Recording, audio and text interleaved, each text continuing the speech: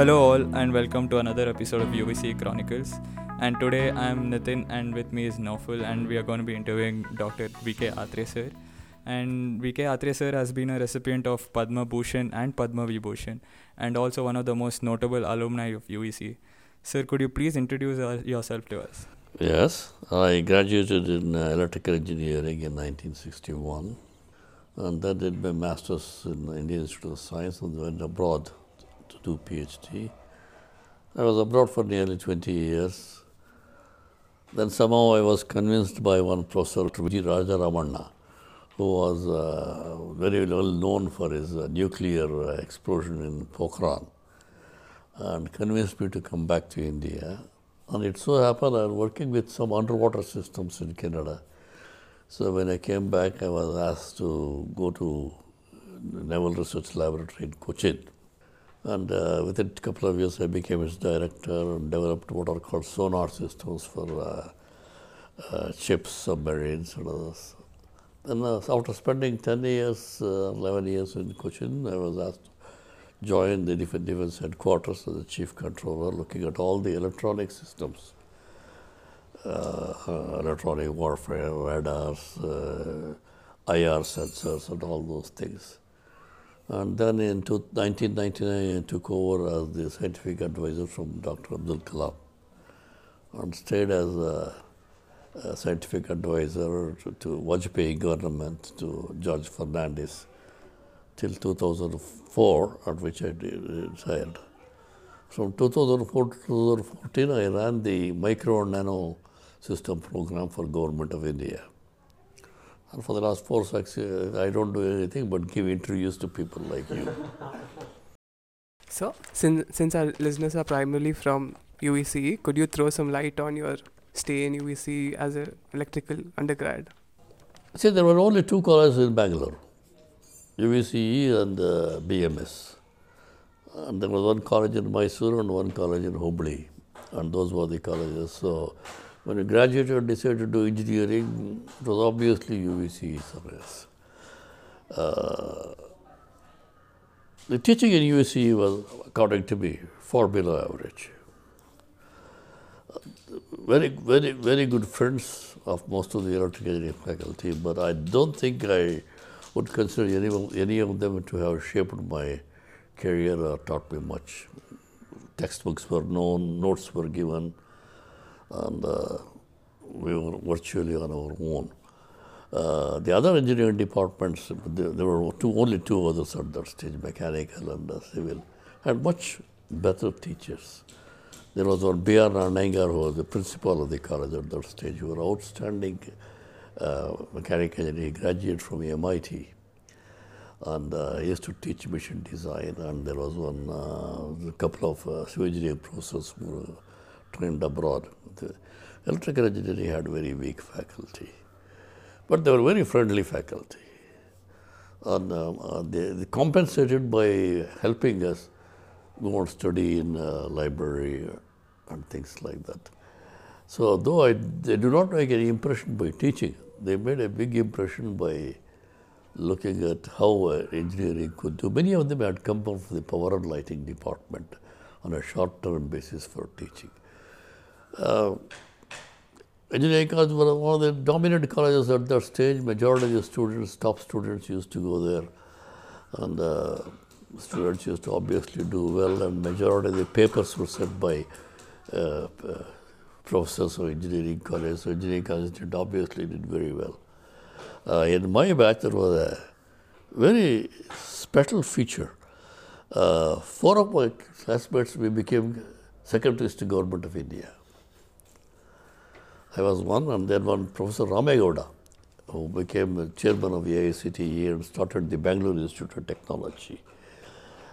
He also became a secretary to Government of India. And Dr. Natarajan, who was director of IIT Madras, was my classmate. And then he also became chairman of the AICTE. And there was one Sheshagiri, N. Sheshagiri. I don't know how many of you have heard his name. If India has anything to do with computerized communication networks, it was Sheshagiri who did that. National Information Council, NIC network was set up by him. So 4 of us had become the directors, secretaries, ideas, and those things. That was a very unusual batch. And one of the civil engineering panel, Rangaraju, became the pro-vice chancellor of Roorkee University. So it was a very powerful batch. Students were good. Teachers we had excellent mathematics faculty. And I said, very friendly faculty, allowed us to do what we want to learn. And if we had asked questions, if they didn't know the answer, they would go back and do all the homework and come back and answer. So the interest in students were amazing. But their potential itself was teaching was very little, correctly. Thank you, sir. And moving on, you have been in this engineering field for over 50 years. So what are the changes that you have come across and feel that it has changed over since you have started? And also, what are the certain things that you would suggest the current batch of engineering graduates to upskill themselves in to have a successful career in this field? It has changed phenomenally. You see, we are mostly electrical engineering students hardly studied in electronics.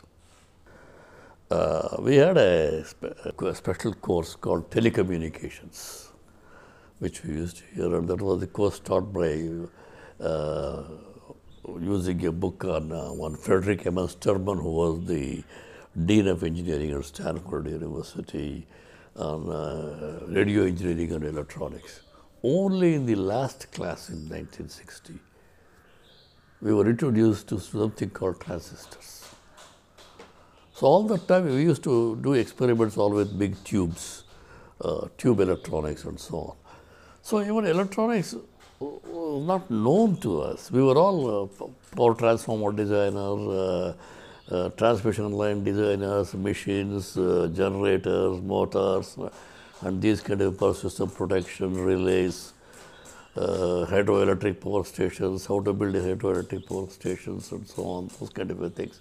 So no electronics was there. So today, there is nothing without electronics. So the change in the last 60 through 63 years, in fact, I often give lectures on the changing face of technology in 50, 60 years has happened. It's absolutely, computers were unheard of. No computers were introduced in 1945, first computer. There was nothing. So there was no electronics. So the exposure to electronics was only when we left engineering college. So there is a phenomenal difference. And also the other stage, if you looked at the employment opportunities in India, especially in Karnataka, either you join the PWD department with the civil works, electrical engineering department if you are a power system man, and if you want to go to higher studies and other things, there was Indian Institute of Science, and of course there was only one IIT, Kharagpur IIT at that stage. And so there was also limited. So most of them, Bharat Electronics was there, of course. But Bharat Electronics was also looking at power supply system, transformers. We all became transformer designers in some sense, or transmission line designers. So the electronics came much later. Today there is no comparison. Most of the subjects which you people study, I was not even aware of. I never heard of it. As I said, transistors was introduced, and we had never seen a transistor, how a transistor worked. And if you had said MOSFET, I wouldn't have understood what it meant. The lasers, never heard of. Robots were never heard of. So the second half of 20th century had a phenomenal change in electronics, especially in microelectronics, chips and others, which changed the whole face of electronics. Today, you don't have to be an electronic engineer to work in electronics. Mechanical engineers work in electronics, civil engineers work in electronics, smart buildings, smart sensors, robotics. For example, if you look at drones, to whom does it belong? Aeronautical engineers or sensor engineers or electronics and computers and control systems. And today you can't do anything without microprocessors, computers, which we were never taught.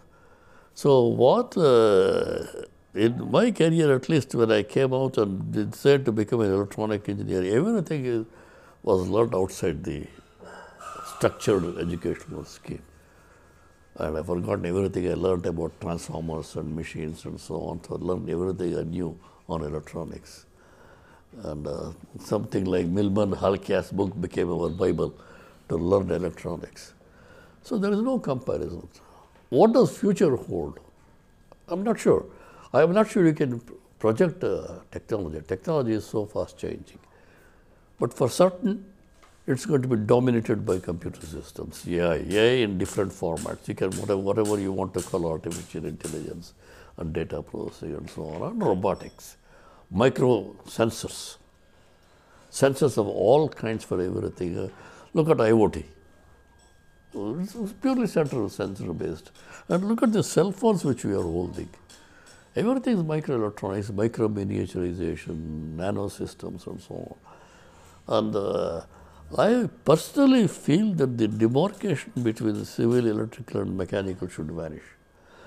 Today, you don't have to study how to build a building. It has become a standard one. Masonry or somebody will build it. You don't have to design unless you are trying to build a multi-story, heavy load carrying bridges. And everybody has to learn electronics. Everybody has to learn software, little bit of computer systems, so there is no getting away from it.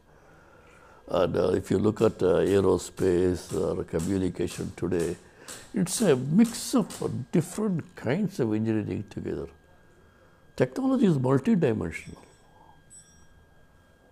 I started as I said, a power engineer, and I became an electronic engineer, and then became a digital signal processing man, then became an underwater electronics man. And by the time I retired, I was purely aeronautics man because I was handling LCA for a long time. So the demarcations varies. What you learn is the basic principles. Today you obtain. I don't know whether you have ever heard of the word transhumanism. Transhumanism is whether you can build electronics to enhance the capacity. Can I put a chip in my brain to improve my memory capacity? Or can I implant exoskeletal muscles to improve muscle power and so on? There are all kinds of things.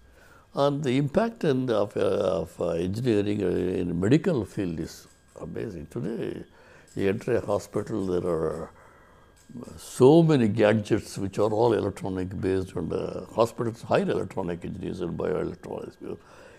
So there is no comparison of what I learned in 1960 and what is now in 2022.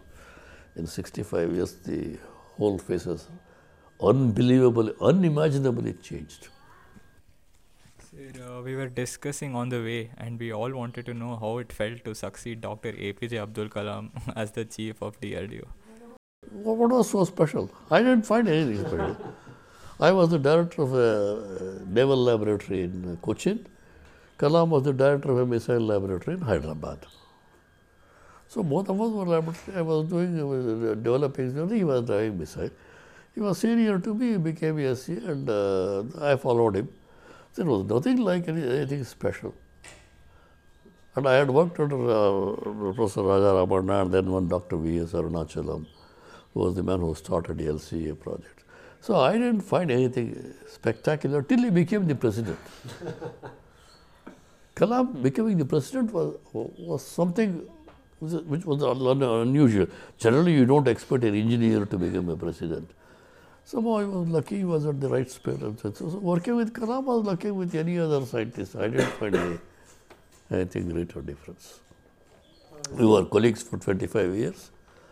I was a second in command when he was the SA to RM, and I took over from him. So, sir, we as students don't have a clear idea on what your role was as the advisor to the defense minister, especially during Vajpayee's government. So could you explain it to us what was your role and how you helped the government in that? In those days, unlike today, the so-called scientific advisor to defense minister wore multiple hats. He was the head of DRDO, which had 51 laboratories. He was also the secretary of the Government of India for Defense Research and Development. So he had all the powers of IAS officers. The third one was scientific advisor to the defense minister. I will tell you about that. The fourth was as the head of the DRDO. I was also the director general of ADA, which developed Aeronautical Development Agency, which developed LCA. As scientific advisor to Defense Minister, your job was to evaluate systems for use by services.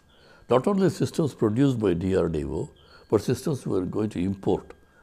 You had a technical evaluation. For example, if you want to import certain IR sensors, which, for example, this did, we sent a team to evaluate how good are they, how manufacturable are they, how adaptable they are. So there are two distinct roles. One, to look at all the 51 laboratories and mentor them and guide them. Second thing is to advise the services and defense minister on the technologies that are available for defense equipment. The third is make policies, look at the budgeting and other things as secretaries do.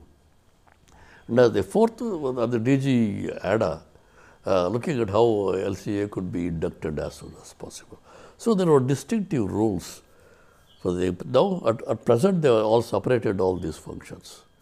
During my Kalam's time and my time, all these roles were put into one of them. And so for all the 5 years of Vajpayee's government, and when George Fernandez was the defense minister, I was a scientific advisor. So during your stay, during your tenure in DRDO, what are some of the key achievements and contributions that you're really proud of? You see, as I said, when I came back to Naval Research Laboratory, building sonar. Sonars is a slightly outmoded, rather a difficult concept to most of them. It's like a radar. Radar, is the one which you see in all airports and everything. It sends an electromagnetic signal, echo is collected, compare and analyze how is the aircraft moving, how far is it, where is it, what is its speed and everything else. Like that, sonar is a sound navigation system. Nothing travels in underwater but sound. So building sonar equipment. So we built all kinds of sonar equipments for the ships, for the aircrafts or submarines. Highlight was building the sonar equipment for the nuclear submarine for India. Part of the design was done by my group. And when I came to headquarters, my major attraction became what are electronic warfare systems. What is electronic warfare systems is whether you can use the electromagnetic spectrum.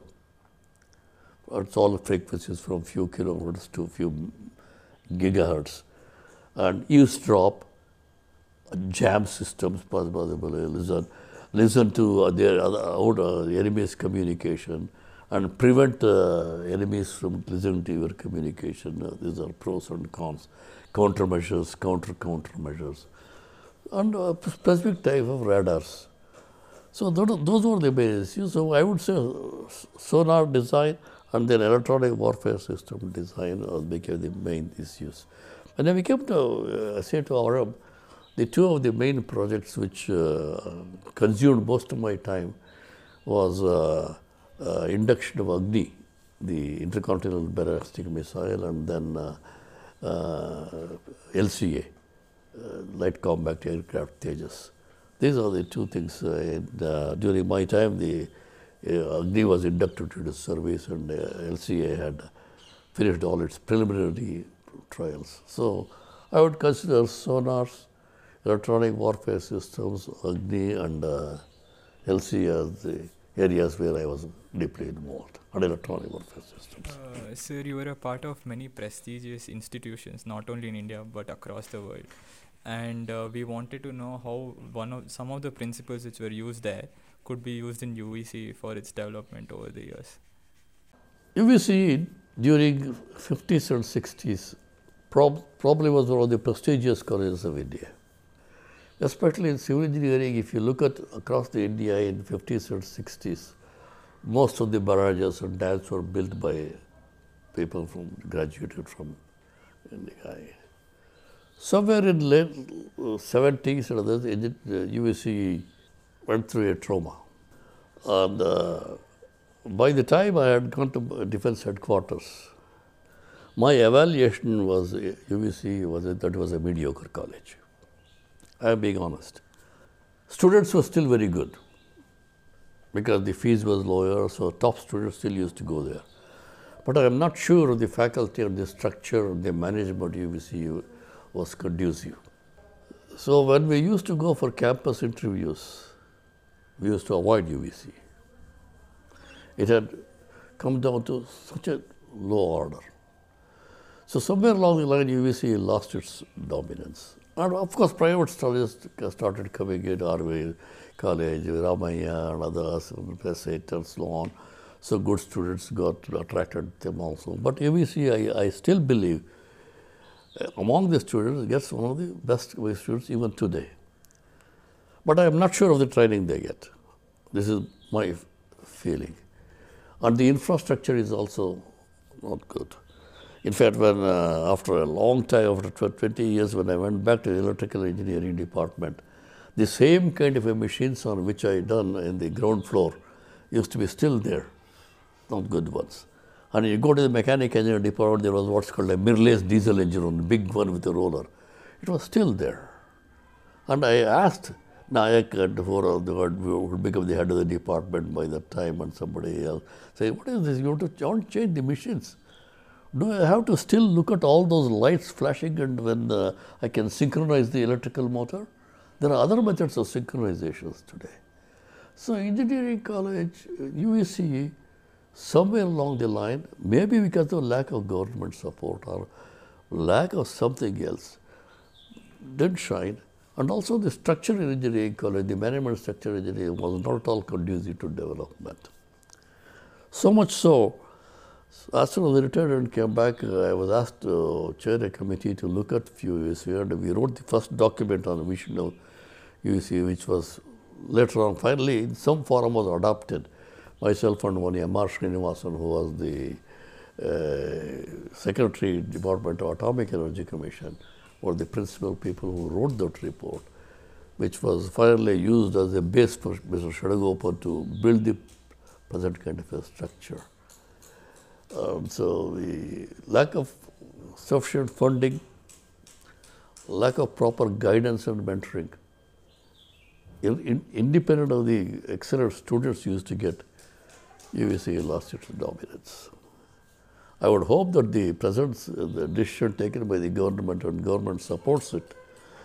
And I have talked to the chairman of the board of governors several times, what should be done, and I have spoken to the minister that it is necessary.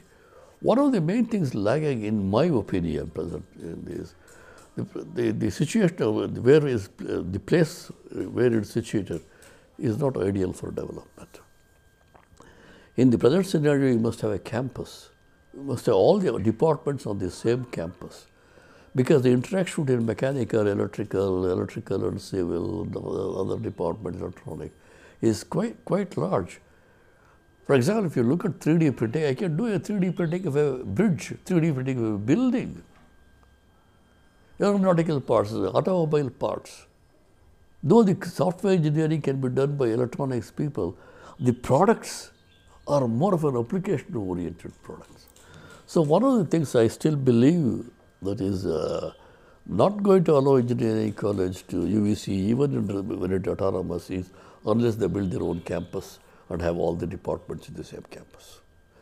I know there will be opposition, and so on, in the center of the city. And with the kind of traffic that flows around there, that's not an ideal situation for a college. A campus must allow students to go and sit under a tree, like a Buddha if he wants to contemplate.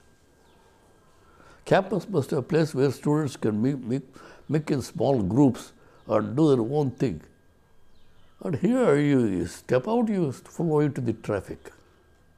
And building a 10 or 15 story building where the mechanical engineering department, according to me, is not the ideal way to build the college. So there are problems. Can be solved because it still gets very good students. What do we do? How it goes? I don't know. Only the future will tell. But is there a will? Is there a government will to bring back the UVC to what it was? It can be done. It requires some vision, some very strict monitoring, and certainly a campus. So you played a vital role in UVC's autonomy and also selecting the board of the director. So moving on, like for the immediate changes which could be implemented within the students and faculty. So what would be your suggestions that could be done? Look, today an engineering institution or a technology institution, requirement of infrastructure is quite large. Recently, I had the opportunity to go to Boston, and for some reason I spent some time on MIT and Harvard, and I was taken around the departments on haptics, which is something to do with hands and other things, so touch sensitive, and the robotics section and others. They are 100 years ahead of us in infrastructure. Of course, they have a lot of money. We don't have to become an MIT. We can become an MIT, forget it. No institution in India will become an MIT institution. But can we allow the students to have a choice what they should do? Why should an electrical engineer not take a course from some other department and mix and match and do in other departments? First thing, the infrastructure has to be built. So how is it going to be funded? Government itself cannot fund. I am sure the engineering college UVCE alumni are spread all over the world. Alumni has to support, industry has to support, and proper infrastructure has to be built. In the present circumstance, we cannot say I am going to specialize in all fields. It's an impossibility. Can UVC decide we are going to specialize in electronics, even electronics, maybe robotics or drones or biomedical or whatever the field is, and make sure that majority of the faculty, independent of their teaching, work in this area, form clusters to do research. And the research and the even teaching should be preferably project oriented. So they learn something. There is no point in teaching Kirchhoff's laws or Newton's laws anymore. And the knowledge is always available in the figure. You don't have to remember. In our times, we have to memorize things. In our time, you don't have to memorize things. You take a phone and you put on Google one thing, everything comes out on this thing immediately. So how to use them to build physical systems? And what are the problems involved in physical systems? If you want to build an electronic system today, it's not enough if you just allow to design on the PCB on a paper, how to fabricate, how to cool them, how to mount them such that there is no vibration, isolation. So it's a question of putting things together. So the project should be oriented like that. And I have seen some of the projects done in 3D printing and other things in Indian Institute of Science, in UVCE. They are as good as the projects done in other departments. So this should become a matter of thing. And the whole point of today education is more of a learning environment than a teaching environment. As I said in our time, the importance of a teacher was to look at where the knowledge is, transfer it.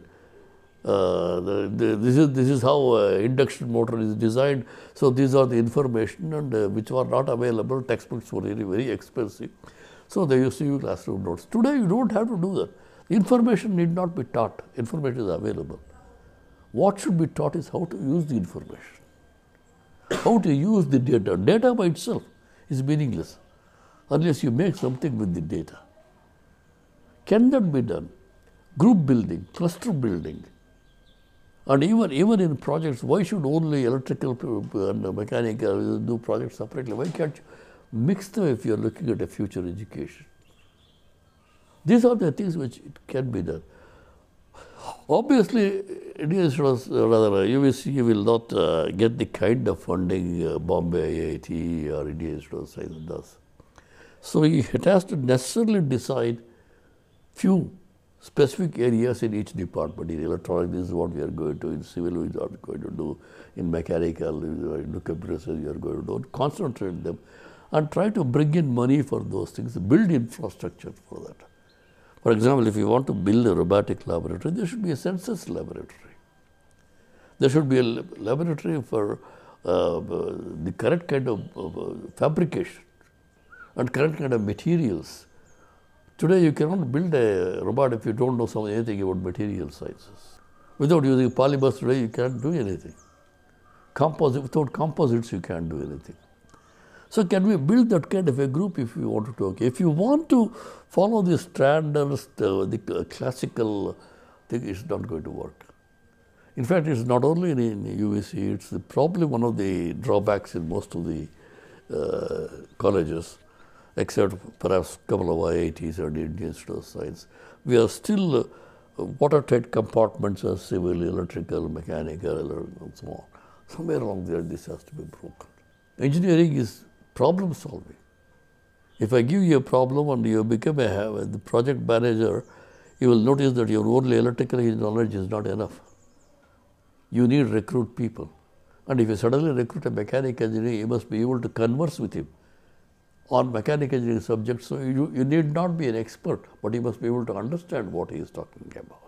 And if he says stress is this much, the strain is the opposite, it's a stress tensor and so on. Something. If you don't understand what he's talking about, you can't do that. So there is somehow a kind of thing bringing them together if you want to build engineering. For majority of the students, whatever they learn, once they leave and take up a job in industry, they tend to think that's all their job. Okay? If you want to be upfront in technology, you've got to constantly upgrade yourselves. Keep your ears and eyes close to what's happening around you, reading. You must make reading a constant habit. The technology is changing very fast. It changed fast when you were there, but today's rate of growth of technology is far more than what it was in the 60s and 70s and the 80s. So to keep abreast of it, all of you must study. Read. Read something outside your subject. Allot, say, 1 hour a day, not 5-6 hours a week, to study about general technology and what's happening. For example, if you're an electrical engineer, if you're looking at power electronics, now wireless charging is becoming such an important issue. Why do I have to connect my cell phone to it? They cannot I do it wireless available. Even America is trying to build roads where coils are embedded, and when the car goes over, it gets charged. Why don't we do that? Well, for example, you have all these big towers coming in for microwave transmission for the thing here. Why should the towers get not supplied by wireless charging? So wireless charging is one of the things which you can do. And I don't know whether you heard now the power system people have started putting their power system, transformers and others underwater to prevent the heating problem. Obviously, if you are going to put a transformer underwater, you need perfect packaging, which is a mechanical engineering job. And how to run cables from that, how to build designing cables from that. And when you say robots, a robot must be able to do anything. It could be a household robot, it could be a robot for industrial application, a robot for working in a hazardous environment, or it may be just a robot for playing games. There are a lot of commonalities between those two.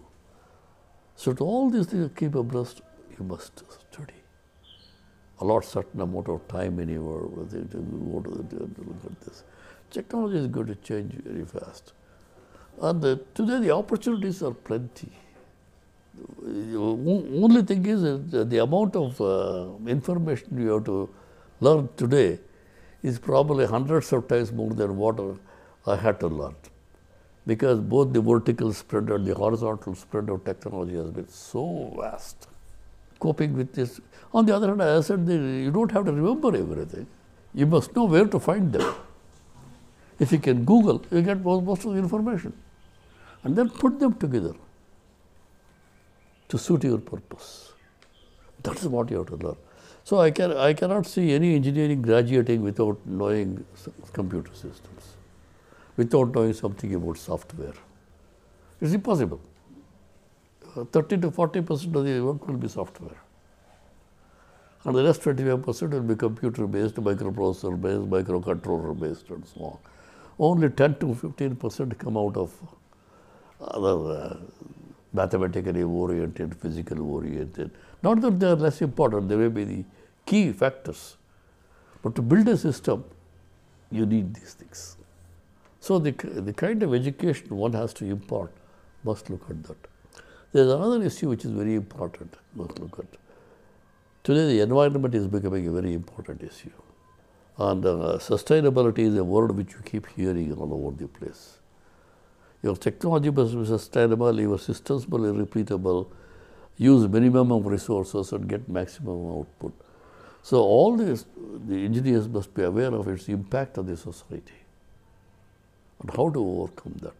So I have a feeling in the next 30 to 40 years, the engineering education is going to change again phenomenally different, with environment and ecology becoming the major issues if the world itself has to survive. So engineering education has to be metamorphosed, constantly changed. We cannot work on a fixed straight-jacketed curriculum like what we had. Either you took that course or you didn't want that course. You must have options, you must have selectivity, a stack of electives which you can specialize in whatever you want. So education has to be quite different than what it had over the last 60 years. Prospects are good, provided we have the will to do it. So if I may ask, since you talked a lot about upskilling, so what are your views on digital learning and the ethical textbook-oriented learning? Digital through internet and other source. Can you avoid it? In fact, I entered digital world when I went to America. I was a power engineer. I did my MTech in power. But within 6 months of going, I became a digital man, worked in digital signal processing. Computers were just coming, you have no choice. Today you have no choice but to look at the digital world. Again, digital world has to be redefined. Now it's internet of everything, as I said. Microsensors, internet of everything. Everything is connected to everything. Systems are not independent. You are talking about smart grids, and you are talking about multiple energy sources, you know, energy storage systems. All of them have digital content. Other than the societal, finance and other aspects, nobody can work today in the engineering without a digital field. But I don't have to give it, it is automatic. Today, look, today a youngster takes out a 6-year or 8-year-old boy will operate the cell phone like as if he's a pro. So it changes. Whereas I still struggle with my phone because I have never been educated digitally, not thinking digitally. I was thinking analog and converting it to digital. Whereas you must think digitally and if necessary convert it to analog. That's the difference. Yeah, so my final question would be, since you have been in the electronics field recently, so do you feel that in India as a country would see a really good progress in manufacturing semiconductors and other in-house production, basically? Next week I am going to give a major talk on the semiconductor somewhere else. Look, the point is, India has a huge amount of talent. Any Indian student who goes abroad shines. I have never heard of an Indian student failing in America. And you go to Silicon Valley, 50% is owned by Indians. You go to any American university, huge amount of Indian population, Indian students are the ones who are involved in R&D. You go to any organizations like NASA or other things, 30 to 40% are Indians. Indians are all over the place. The talent among Indians is phenomenal. India has been unable to use all their talents well. The first intent of any student graduating in engineering and science in India is to see how we can go abroad. What does it implicate? That there are no Indian institutions? There are. But the opportunities for everybody to do PhD in IITs are less, so you go abroad to do PhDs. So India has been unable to utilize all its talent. All the world, the multinationals are having research centers in India. In Bangalore itself, there are umpteen research centers. GE has the largest research center in the world in Bangalore. Why? Because the talent is available here. But the research they do is for America, not for India. So India has been unable to properly utilize all its things. But the talent is so thick in India. Even a student comes from very ordinary engineering, right? The top students from coming any engineering college, perhaps is as good as a student coming out of IITs. They may be marginally better. Theoretically, they may be better. But as engineers, the top students coming to all our engineering colleges, according to me, are equally capable of doing things. So we must harness that. Provide opportunities. Our industries should look at that. I have a feeling it's going to be done. In the next 10 to 15 years, India is going to change phenomenally. You guys, by the time you become in your mid-career, you will see a phenomenal difference in Indian technological scenario. Whereas, as I said, in our case, there were no opportunities. Today, opportunities are plenty. And also today, globally, all the barriers we had are all broken. You can be working in California, come back every 3 months, do a project in Kolar. You know what I mean? Right. So there is no necessity of you being stationed in a particular project, a place to do a project somewhere else. You can be 10,000 kilometers away. You can still do a project here. That facility was not available for us. Today, it's the interconnected world. The geographic concentration is unnecessary. It's not a requirement. So you can have one of your projects sitting in California, the other sitting in somewhere in Germany, and you may be sitting here, and your workers may be housed somewhere else. And with the tap of few buttons, you are all conversing with each other, connecting with each other, and give instructions and so on. Occasionally, you may have to visit the manufacturing site, but it's not necessary to be you to be present 24 hours by 24 by 7 in an environment. So situation is different. This is where digital things becomes important enough. Today communicate, this afternoon I have a meeting for IEEE meeting from IEEE headquarters at 7 o'clock in the so worldwide is connected. And out of the 50 people, I don't think no more than 10 are in India, few are in China, Japan, other things. So you all mix together. So you go to Google, and say that's a web and do it and exchange information. So the interconnected world is necessary to be used, and we must exploit that. As I said, you can sit here and do work somewhere else. Whereas in our case, it was not there. You had to be physically present there. So you don't have to travel, really. Especially software people, a lot of people work from home. Is it as efficient? Perhaps not. But look at other logistic problems you solve. So we must exploit that. So before we wrap up, do you have any final piece of advice for our listeners? No, good luck, do well. But you must decide what is that you want to achieve. Or it has to be separate from just taking money. Anyway, you earn enough money. Your goal should be something different. So you must have a goal. What is that you want to do? If you say, I just want to be a production engineer, I don't care, I'm not interested in technology, okay, fine. You decide what you want to do. And then whatever you do, you must have passion to do that. And put in enough efforts. I don't mean you work 24 hours a day. But if you are going to become a robotic engineer, you must look at what are the things you have to learn and look at that, work with passion.